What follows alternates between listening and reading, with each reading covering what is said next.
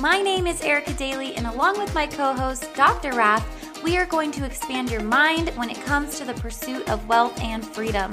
On this podcast, we're going to share stories, ideas, and examples from our real life in order to help you make more money and have more freedom so that you have even more time to do what you love. Speaking of which, let's jump right into today's episode. I am so excited to be back. Raff, how does it feel? Man, it feels good. We'll get into it today, but a lot has changed for us in the last 3 weeks. We are up 2 houses, and we added a dog to the family. So things are different, but man, it feels good to be back with you guys in this podcast so we can share some more of what we learned these past few weeks. Yeah, so today's podcast is actually going to be a deal deep dive into this most recent purchase that we made in the house that we are now living in, or I should say property.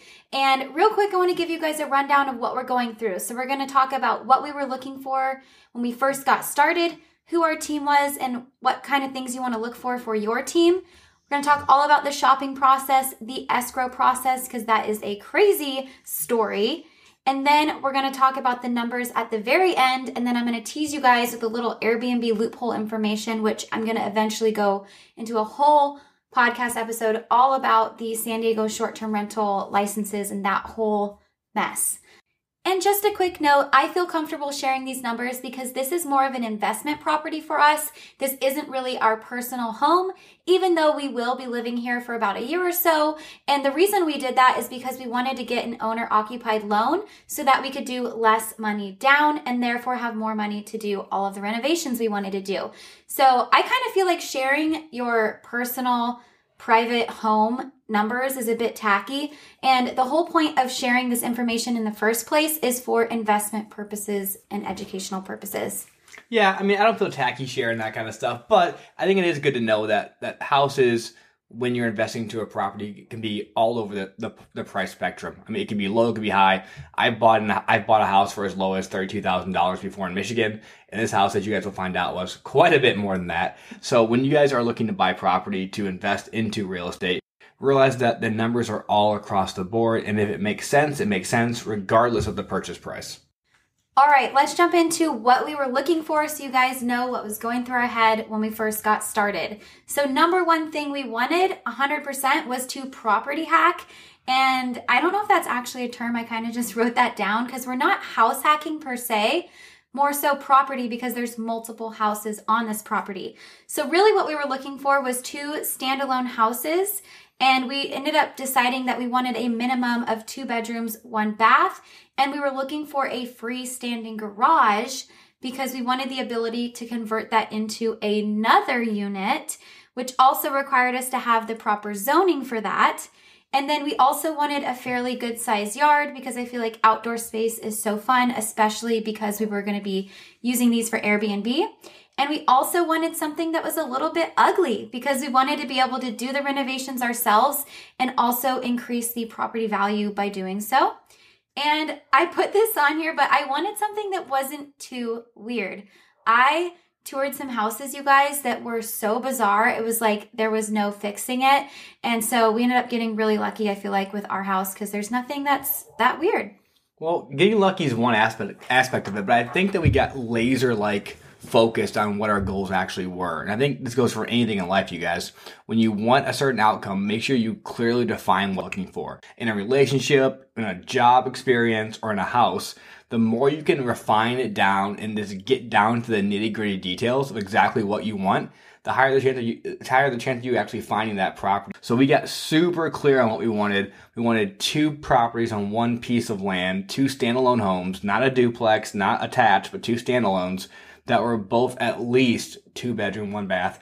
That way we had a very desirable Airbnb property and we could live in one as well and then have an office for us to work out of as well as our main bedroom. And then, like Erica said, the big kicker was that standalone garage. Especially in Southern California, the ability to convert those into an ADU is priceless. It's so valuable. And in an area like we're in right now in Normal Heights, we'll dive into this here in a second, when you can add that square footage by converting a garage into a livable ADU and going through the entire permit process, holy cow, can you add a ton of value to what your property is worth post-renovation. Yeah, and can you tell people what ADU stands for if they don't know, have never heard of it? I believe it's auxiliary dwelling unit. Yes. Not additional, but auxiliary. I'm not sure why they call it that. I would say additional, but essentially it's taking a piece of something that's less than 800 square feet and making it into an additional living space that you can then rent out or use to produce income. Yeah, I think you can actually build one from scratch as well. Also known as like a granny flat, whatever. Okay, and do you want to talk about our team? Because we had the most badass team that helped us get this deal done. Yeah, I mean, you guys, I can't say it enough. Your team is everything. Without our team, there's no way we would be in this property. I think every real estate adventure, we'll call it that, has its own challenges, but ours had a ton of challenges. And if it wasn't for our amazing real estate agent, Seth, who is so knowledgeable and is so clear and so good when it comes to negotiating and getting clear information across, we would not be in this property. And then on top of that, our lending agent, Michael, has been phenomenal. He is literally my guardian angel, love the dude to death, and we would not be here without him at all. Yeah, and just to piggyback off of that, team is so important. And something to note is that Seth actually sold my dad's home in Poway, and he set a record for the highest price per square foot in the entire neighborhood, which is amazing. And my dad was super stoked on that. And then with Michael, the lender, he's a great friend of ours. He's so good at what he does. So if you guys are looking to buy a home, make sure that you reach out to him, see what you can get qualified for, because that leads us into the next part, which is the shopping process. Ooh, the shopping process. Yes. You love that kind of stuff. I did love that. And it was weird because I had to do a lot of it by myself because Raph was working and I had more flexibility. But once we knew how much we were able to spend, we could go out there and start writing offers. And so the crazy thing that we found when we were looking at multifamilies is that almost all of the properties we were looking at, you could not see them in person until you had an offer accepted. And I think that's really because most of them had tenants in them and they didn't want just a ton of people running through the houses, especially because we were still have COVID going on. And so they would not let you see inside without an accepted offer. Yeah, and quick note on the multifamily aspect, you guys. That is one of the challenges that a lot of these multifamily units and properties actually have tenants in there because they're owned by investors as well. So that's one of the challenges. The other caveat, though, is that when you are looking to buy as an owner occupied in a multifamily, you actually qualify for more than you would for a single family. That's because the additional income from the second or third unit, whatever, however many units you have in the property, actually helps offset some of the mortgage expense. So when you talk to a lender, make sure they're looking into that aspect for you if you are going down the path of a multifamily property too. Yeah, I think we should actually do a whole episode on multifamily because it's such a cool way to invest. So back to the shopping process, there was a few super weird houses that we saw. I remember this one. We were so excited to see it because the square footage was wrong on Zillow. And we were like, there's no way that that could be the whole house. It has to be each half. Now, this one was an attached house. So we put in an offer. We got it accepted. And me and Seth went down there to look at it. And you guys, imagine a square house, but they cut it down the middle. How would you say that? Like diagonally. So it was like two triangles and it made for the weirdest layout. Like there was no way you could fix it. It was so bizarre. And we were like so let down because there really isn't like a ton that fell into the category of what we're looking at. So it was back to the drawing board. I remember this other one that was actually really close to the house that we ended up buying. And the ceiling had to have been maybe 6 feet tall. Like it was so short. And the living room was probably 50 square feet. I'm not sure. These are two that I've never got to see myself. But you guys, when you hear the agony in Erica's voice, when she calls you when you're at work saying, babe, this is not the place for us, you just know and you agree and you understand. Because if these houses are laid out that oddly, there's no way that we'd want to live there. But on top of that, there's no way someone wants to stay there as an Airbnb or as a vacation rental. When you're running a vacation rental, you have the ability to produce a ton of income, but you have to provide an amazing experience. So if you don't want to stay there, chances are they don't want to stay there either. Yeah, you can't really do the funky, especially with Airbnb. Well, I think it's big too. Some multifamilies are built to be multifamily. And some multifamilies are single families that people have tried to convert into more than one unit or more than one property, and it just doesn't work very well very often. Yeah, that's where it gets funky. Or like people are trying to fit like more bedrooms, more bathrooms, and it's just like so bizarre. But anyways, that's like a whole tangent I could go on with how weird some of these houses were. Now, something that's interesting to note is we actually saw the property that we ended up buying at the very beginning. And we had Seth call the seller's agent. Now, mind you, this property, it had one photo. That was it. It was the very front picture of the front house. And all you saw was a huge crack along what we thought was the foundation. Or I guess it is the foundation. And it looked like a big like red flag.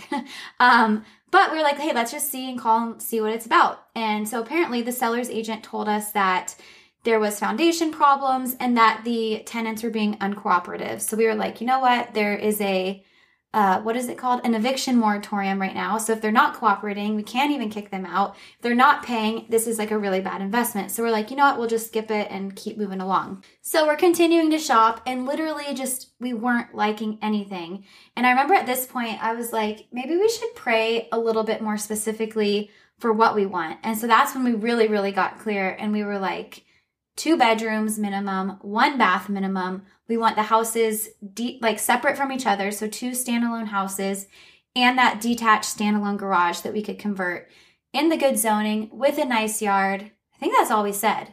Yeah. But I mean, we prayed about it, right? But we also changed our filters on Redfin and Zillow to make sure we can go in there and only see those properties. So I think that goes back to what we were saying in the beginning. You get really clear on what you want. You pray about it, you make sure you have peace about it, and then you go after it. Yeah. So what's funny is like a few days later, Raph was like, man, that Spanish style house with the crack, remember it? It was super cute. I always liked it. It's still for sale. Like, why not? Let's just see about it again. So we had Seth call again, and this time there was no mention of uncooperative tenants. So we were like, oh, and I think they had just dropped the price too. Right? Yep. So the property was originally listed at $999,000. They're entertaining offers between $900 and $999K, and then they had just dropped the price, reduced it to listing it as $900K, as of like a week prior, I believe. Yeah, and I think at this point it was like 80 or 90 days on the market. No, I think we were 45 days on the market, and they were going to pull it off at 60 days. Okay, cool. So at this point, we're like, okay, if the tenants are cooperative, let's go ahead and put in an offer. So we decided to put in an offer for $850,000 FHA loan with a 60-day escrow so that we could do a $203K renovation loan. And they accepted. So we were like, sweet, now we can go look at it. I think I skipped something too. Before this, they actually sent us some reports and some more internal pictures. And we were like pleasantly surprised at how like nice the insides actually were. Because when you looked at the outside, it didn't seem very well kept. And then we also saw in those reports about the foundation and that it didn't seem like it was as bad as we thought. Right. So let's rewind for a second and then unpack what Erica said, because there's a lot of information in one sentence. I want to make sure we go through that with clarity. But essentially, how do I say this nicely? The listing agent did not do a good job. Yeah. When you list a house in San Diego or anywhere right now where the market is hot as it is, houses usually go for above asking price and they go pretty quickly. Days on market here in San Diego were less than like 29 at the time, I believe. I'm pretty sure they are probably less than 14, but I'm not positive. So I'm saying I'll just double it and say 29 to be safe. But she listed no pictures. One picture of the front house, which was like a Google Earth image where you saw a big horizontal crack along the front left of the house with what's called the northwest corner of the house. And then nothing else. No second house pictures, no interior pictures, no yard pictures, no garage pictures. So if we hadn't drove the property a few times and even walked it and even done a prayer walk a few times, we wouldn't know what it looked like. When we finally did get the pictures, which is before we submitted the offer, the inside looks way nicer than we thought it would. Wood floors, decent walls, dated, but still in really good shape. So at that point in time, still not having actually been in the property, we submitted the offer at $850, found out that was actually their bare bottom number they would be willing to take. So they accepted it, so $850,000 as is. And then we asked for a 60-day escrow because we were trying to do or attempting to do a 203K renovation loan. So The loan we went into it was an FHA, which is the first time home buyer, which allows us to put much less down. People are used to hearing, 20%, maybe 10% down on your first home. You can actually do an FHA loan with as little as 3.5% down. Now there's pros and cons to that, but the biggest pro for us was cash flow to be able to do the renovations because, as you guys will find out here in a second, we couldn't do the 203K renovation loan. What that is that will actually wrap the cost of the renovation into your mortgage and it helps you cover the cost of that too. But we hit a roadblock with that bad boy, so we couldn't quite do that. Yes. And something that he said too is how we drove by, which is a good point because as I said before, you couldn't see these houses without having your offer accepted. But what we would do at least was go drive by it and make sure we liked the neighborhood. We'd get out, peek around, not disturb the tenants, but look around and see if we could tell, any more information. And then at that point, decide if we wanted to submit an offer. And by the way, you can submit an offer and that you can draw it out at any time. So if you look at it and you don't like it, you just cancel the offer. So it's not like you're, locked in or anything, because I think some people, get that confused. So now that we had the offer accepted, escrow starts, and this is where it gets crazy. So babe, I'm going to let you go ahead and take this away. I'll just interject some points because you're a good storyteller. Good Lord, you guys, this was the escrow from hell. And I say that because I've bought a few properties before in my life. I have friends in the real estate world. Both the agent and our lender on this, who are both good friends of ours, were like, holy shit, this was the hardest and maybe the worst closing I've ever gone through. And if it wasn't for you guys, if we didn't love you guys so much, we probably would have said it couldn't have been done in a few different ways. So one, make sure you're close with your team, have great relationships. Good relationships drive things in life. But realize this, when we opened that escrow period, we had no idea what was to come. We just knew we wanted to get through it and get this house because this house had so much potential for what we wanted to do. So once we opened escrow, we had to get a bunch of licensed contractors out to the house to give us bids in order to then get the bids submitted for the 203K renovation loan. So that there's some steps in that process that I don't want to detail out or don't need to detail out right now, but realize it is a lot more stuff getting done. So it extends the escrow period. So we got them out here, contractors coming in, disturbing tenants, giving us bids as much as possible. And then we had to go and get an actual inspection done next. Yes. And something I'll point out because there was tenants, you had to give them 24 hours notice. We had to schedule it with them. Then we had to schedule it with all the contractors. And the front house tenant was very, very demanding in terms of what she wanted people to wear as far as PPE going through her property. So only a few people could go in at a time. You had to wear booties, a face mask, gloves, the whole shebang. So it wasn't very easy, but I'll let you continue. So then we had to get an inspection done, which is simple, easy, and then we got another foundation inspection done to make sure we were really dotting our I's and crossing our T's when it came to that. And then we had to have someone go out and appraise the property, but with the ability to appraise it at a post-renovation value. So once they had the bids from those contractors in hand, a special appraiser from the bank goes out to then appraise the property with the renovations in mind to make sure that the renovation you want to do to the property can be supported by the value of the property in the neighborhood it's in too. Yeah, and a note on the foundation, and I think this is something that's really important for people to know, especially if you're in a market like San Diego that is so hot, is again, we were willing to spend some money to get more information and really, get creative with this. Most people saw that crack and ran the other way.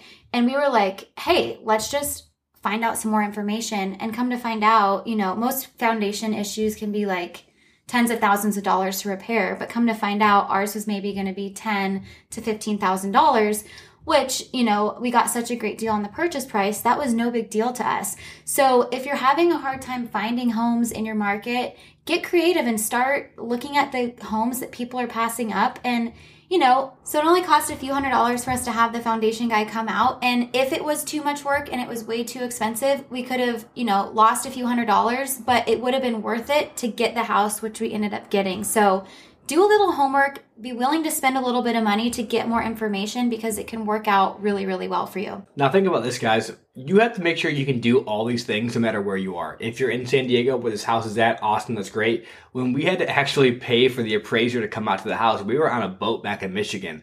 So we had to actually get off the boat to get back to a computer to transfer money to have the appraisal done. And then it turns out the guy who was supposed to do the appraisal didn't do it. He just disappeared. Like, no one could get a hold of him.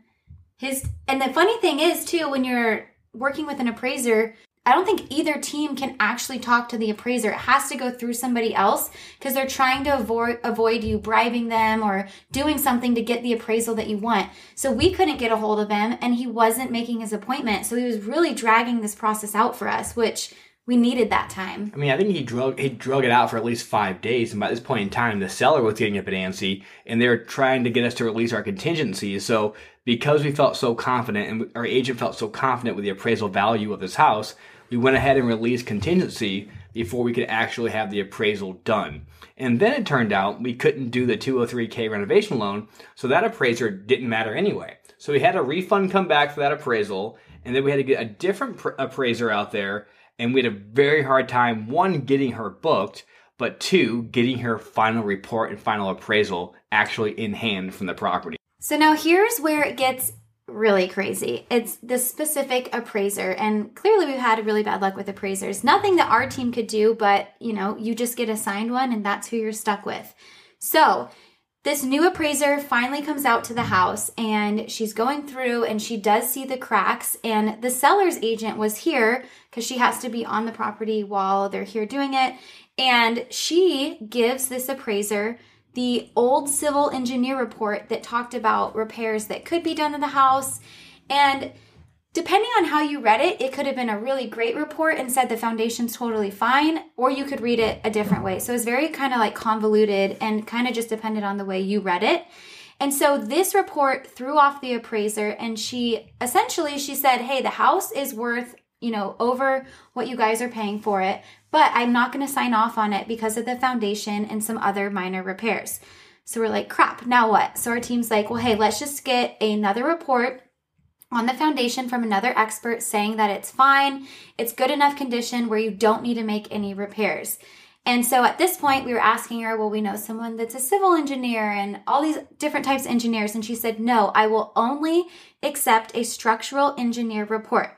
So we're like, all right, no problem. So we had to pay to get a structural engineer out here. He came, he typed up something that said, the house is sound, it's structurally sound, everything is fine, there's no repairs that have to be done. And then she asked, well, did he see the cracks inside? And we didn't have him come inside, so we figured we just needed to address the cracks on the outside. So we had him come back out, which we had to pay for and took time, and he addressed the cracks inside and resubmitted a report to her. But then she's like, well, there's no pictures. This other report I have has pictures. So we had to have him come back out and take pictures. And then she's like, well, his report isn't really long enough. And she was really just like dragging this thing out. And it's like, why can't you just tell us everything you needed us to do from the get-go so we could have just made sure we had it done? But anyways, okay, I had to jump on here because as I'm editing this, I remembered an important piece of the story that we didn't talk about. So if you remember, the original report that was given to her by the seller's agent was a civil engineer's report, which they know about structures, but that's not their expertise. A structural engineer is the person that is the expert in foundations. So she told us the only secondary report that she'd be willing to accept would have to be from a structural engineer.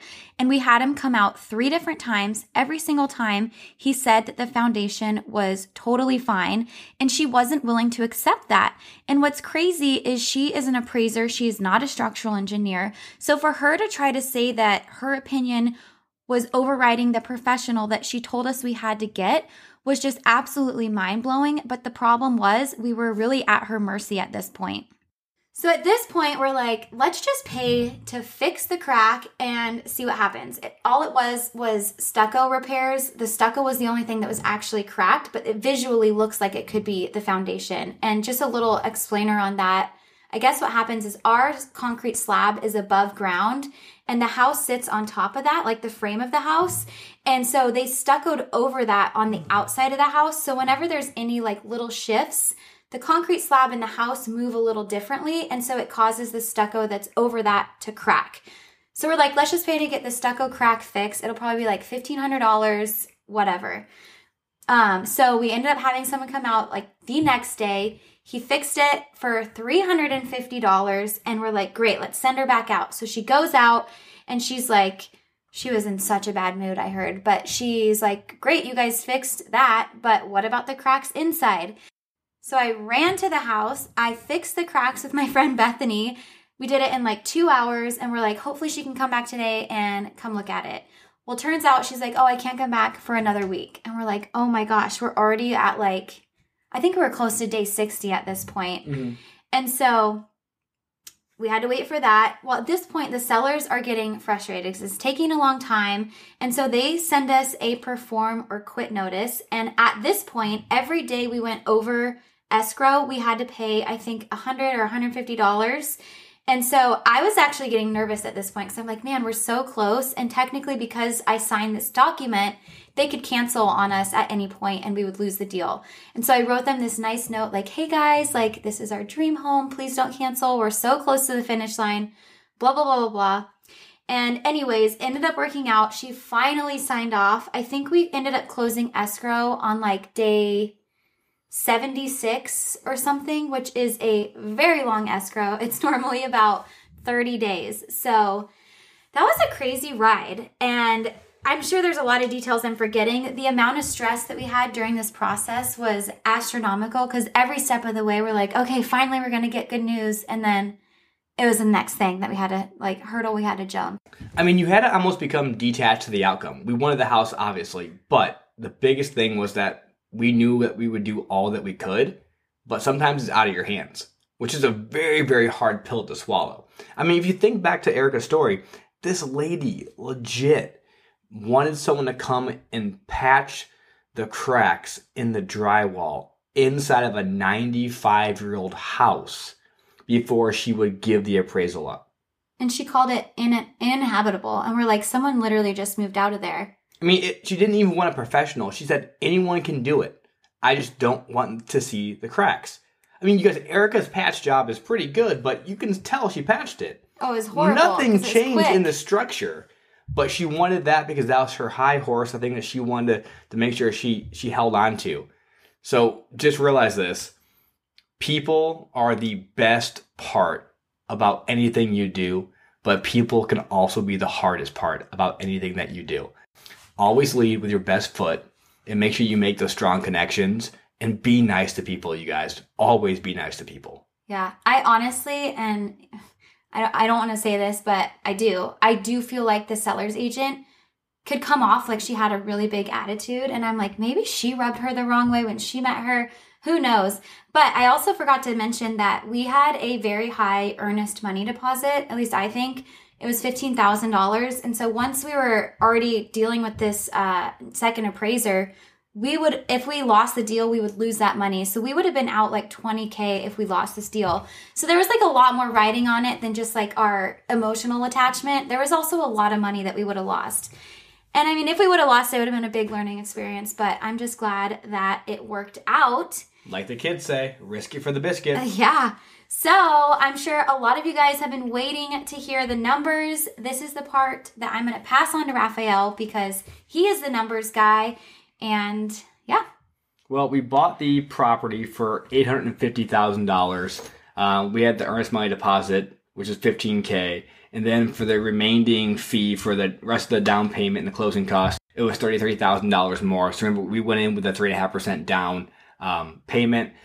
The renovation budget we have is between $150,000 to $160,000. Now, that sounds like a ton, but that is to not only renovate both houses, to patch up, fix, stabilize foundation, to do a full yard in the front, middle yard, hot tub, fire pit, seating, outdoor kitchen, but also to convert that 2-car garage into a third unit too. That's where a lot of the increase in values coming from. If we had to do this on a really tight budget, we would probably do a lot less in the 2 established houses, and we would make sure we still converted the garage, because you gain so much equity by adding that square footage. Yeah, but something that we knew that we wanted to do, and honestly, I feel like when we tell people what we're doing, they're like, dang, only $150,000.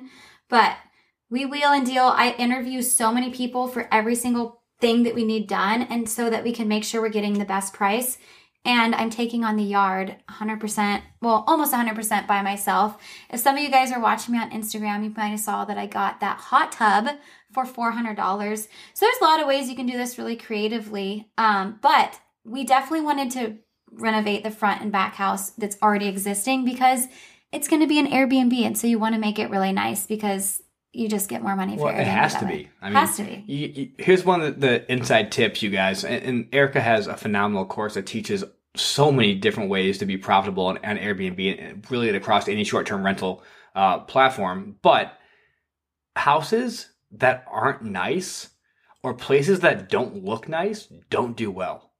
Whether it's a hodgepodge of old furniture and quilts and blankets and old throw pillows, or if it's just a house with a very dated kitchen and bathroom, people don't want to stay there. And if they don't want to stay there, you won't be booked. And if you're not booked, I don't care what you set your base price for your listing to, you're going to have to decrease it so you can get people who want to book there. So if you want to have a high earning property, which is should be the goal of everyone who has an investment property, make sure it looks nice, and make sure you do all those little details that Erica so geniusly teaches in her course to figure out how to make sure you can capture the most income possible.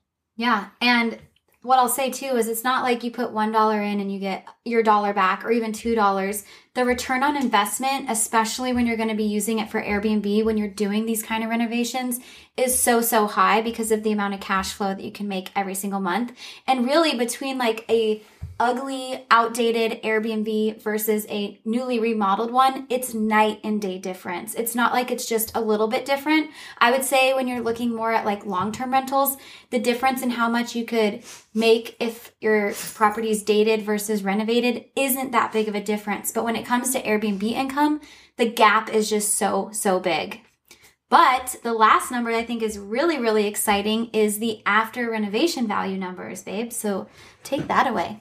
All right, you guys, hold on to your seats. If my calculations are correct, which they may not be, but what we did was looked at the comps sold in Normal Heights within a close period of time and a close geographical footprint, and broke down the price per square foot for their fully renovated properties that sold.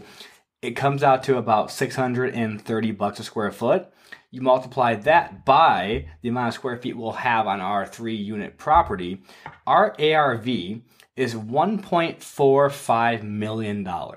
Now, here's the kicker. I'm pretty sure that's higher than it actually is. So let's take a 10% variance. You're still at around 1.3 actually, 1.25, 1.3 million, which if we come anywhere near that ARV, holy cow, did we knock this one out of the park. We also asked Seth, and he obviously through the whole process knew exactly what we wanted to do to the property. And so I believe he told us about 1.3 million would be around the ARV. I think he said 1.2 to 1.3, which I feel very confident in saying 1.2 and being very conservative with that number. Yeah, which would be excellent, even so. But I know we're going to make like very nice improvements. Okay, and the last thing I wanted to talk about was an Airbnb loophole for you San Diego residents, because if you've heard the buzz, licenses are coming to San Diego. They say next July. We'll see. I am going to do a deep dive podcast episode on the next episode all about this topic. But something that's really interesting when I was reading through all of the documentation is that they're setting up a tier system. Now, most properties that are like a single family or there's no home sharing, you fall into the category tier 3. Now, what that means is anyone that's in tier 3, it's going to go into a lottery system, a random lottery, so it's all luck.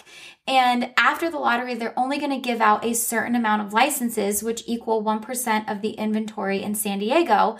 And what that means with the current Airbnbs that there are, only 1/3 will be able to operate once this goes into effect. So a lot of people are freaking out because they might lose their ability to Airbnb. And if you're just getting started and all the licenses are already taken, then you're not going to be able to do it. But multifamily properties where the host lives on site fall into the category of Tier 2. And those ones are not capped. So unlimited licenses if you are in Tier 2. So what's great is that this property would be a Tier 2 property, which ensures that we will get a license. And the other great thing is that supply is obviously going to go down when these licenses go into effect, but demand is going to stay the same, which is always a great thing if you are one of the people that has the supply.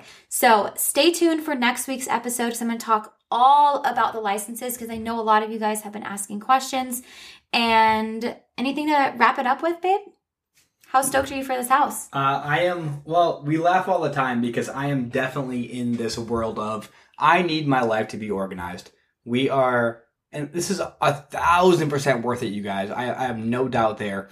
But it's so much fun and also so hectic to get to live either in or by a renovation zone. So the blessing is that we can see all the work happening every day. We know we're getting closer and closer and closer, and we're actually moving really damn fast. Yeah. But the curse is that you see all the work happening every day, and you feel like you're so close to the finish line, but you're not quite there. And we're living in chaos. The other great thing about buying 2 homes on one property is you get to live in one, renovate the other, and then what we're doing is flip-flopping and moving into the front.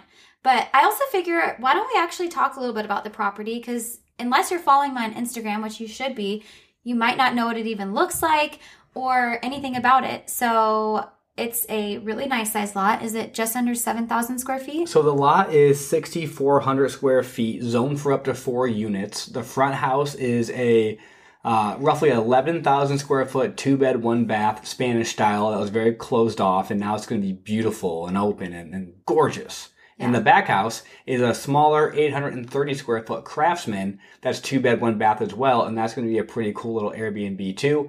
And then the back garage is a 2-car garage that we're going to make into probably a 1-bedroom. And then who knows, maybe in the future we'll actually build up and have a 4th unit one day, but not yet. Yeah, that'd be cool. And the other thing I really like about the yard here is that the front yard, since we're going to be living in the front house, we're going to completely wall it off and make like a nice private front yard that can be like our private area that's not shared with the Airbnbs.